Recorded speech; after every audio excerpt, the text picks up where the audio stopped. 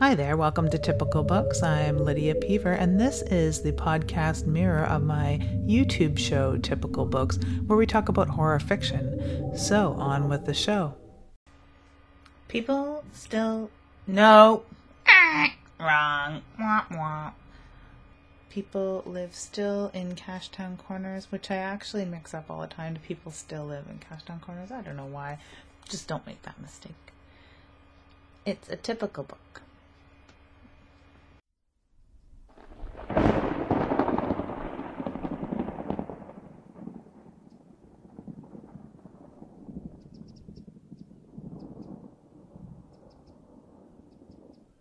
People Live Still in Cashtown Corners by Tony Burgess. Bob Clark owns a self-serve in Cashtown Corners. It's the only business there, and Bob is the only resident. He's never been comfortable around other people until he starts to kill them. And murder, Bob soon discovers, is magic. People Still Live in Cashtown Corners is Bob's account of a tragedy we all thought was senseless. It is a fascinating book, and it is printed on softy soft paper, weird matte, but bumpy embossed there, which makes it super interesting and not at all a typical book.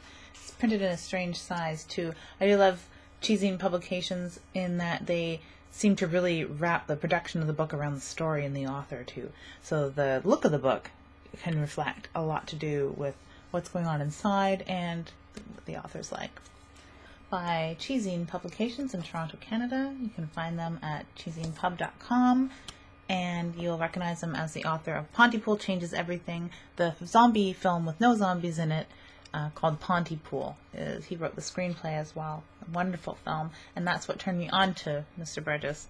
And I actually have been present at some cheesing events and read some of the Cheese series, reading series that hits Vancouver, Toronto, and Ottawa. I believe it's monthly in Toronto. Not sure about Vancouver, but here we have it every 3 months.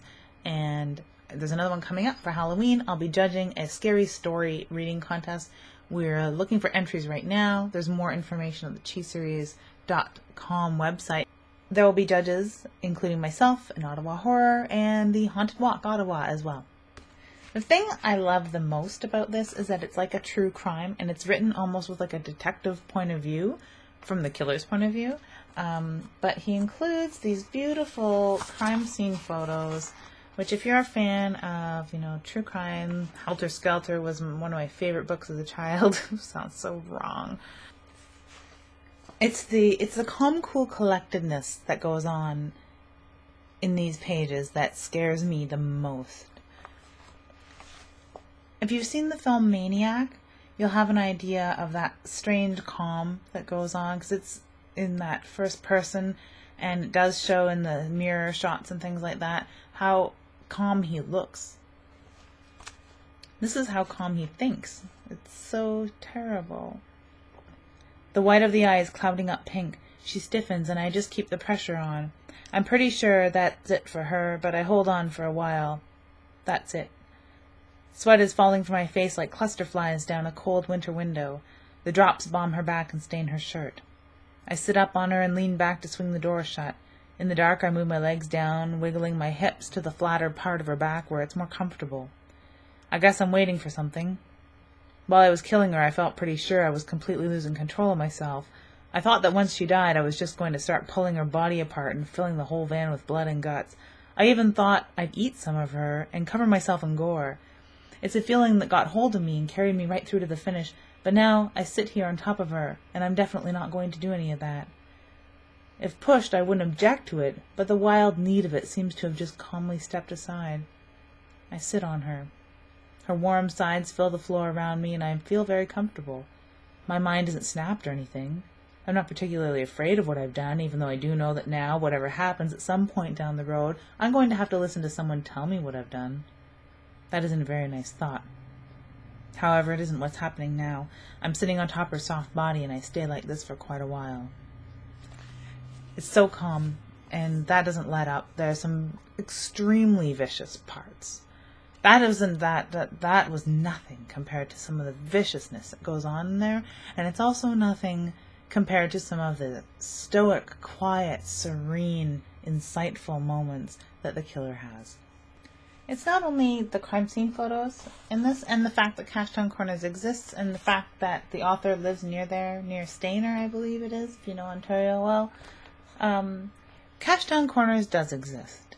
The people and events as portrayed here, however, are fictitious. Except for Charlie. Which is brilliant. Charlie Baker, I believe, is a teacher that can identify Bob, and he exists. As well as Cashtown Corners. I'd like to take a road trip there, get some photos, hang out, try and recreate the crime scene photos, because it seems pretty harmless. It looks like photos you could take from the roadside. It hits close to home, having grown up in small town Ontario, and having grown up in small town Ontario in a murder house, and then later on down the road from a different murder house, and then having had a really horrific murder-suicide shooting go down in a truck stop nearby. So I know how this sort of event would play out in a small town. I have a good idea. And I have a good idea of how people could snap living in a small town like this too. It's horrific. It's very, very scary. It's a highly recommended entry point to Cheezine as well, if you haven't bought anything from a smaller press in quite some time or looking for some Canadiana. One thing it taught me is to be clear and concise in what is coming from your head to your paper, even though it doesn't always make sense. Some of the sentences don't fit here when you place them end to end. Some of them don't make any sense. When you're reading them from the viewpoint of this skewed narrator that we have, it does all make sense, and that is how things would be coming out of his own mind jumbled. So they're ending up in the paper in a seemingly jumbled way that when you read them, it all makes perfect sense and it becomes this really cohesive and clear narrative, even though grammatically maybe these things don't make sense. That's why it's another good reason to read this book end to end in one sitting, so that you don't come out of that headspace that he puts you in with the first few sentences, because it takes a little bit to get into the flow. It takes those few sentences that are really choppy at the beginning. The beginning is a little choppy, but it takes that. And upon rereading it, I realize why that's done. It's really to grab your attention and suck you in. It is a typical book. If you enjoyed the film Maniac, enjoyed The Devil's Rejects, if you enjoy that bird's eye view of the killer, $13.95 US. I bought this at a Cheez Series event, a Cheezine reading event. You can order them online and check out most major brick and mortar bookstores carry them, such as Chapters. This is one of the books that I would love to see made into a film. It'd be extremely hard to capture the feeling though. And of course, Mr. Burgess would have to do the screenplay, and it would have to be treated a lot like Pontypool so that people actually get it, and it's not something that's derived from the book, that it's actual, a film made of the book. And I don't know what others would have to say about it, but I'd love to see someone like Rob Zombie do it, because he does a good job with that point of view of the killer, sympathizing with the killer kind of thing, and you really need that here.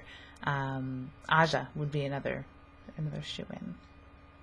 You can also read my review of this on dreadfultales.com, where I explain a little bit of the mind frame I was in while reading it, which I think enhances the experience.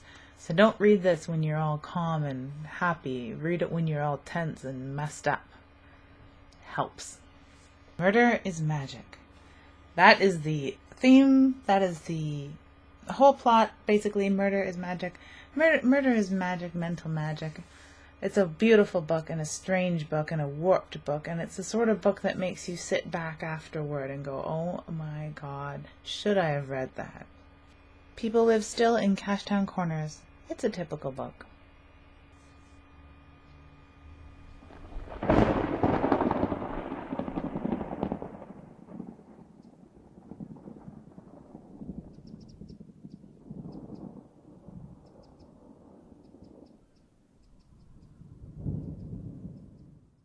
If you are looking for something new to read, some insight or reviews of horror you have read, or even talk from a writer's perspective, I hope you enjoy this little show. Feel free to check out the YouTube version by searching Typical Books, or visit me at lydiapever.ca. Thank you, and have a dark, devious day.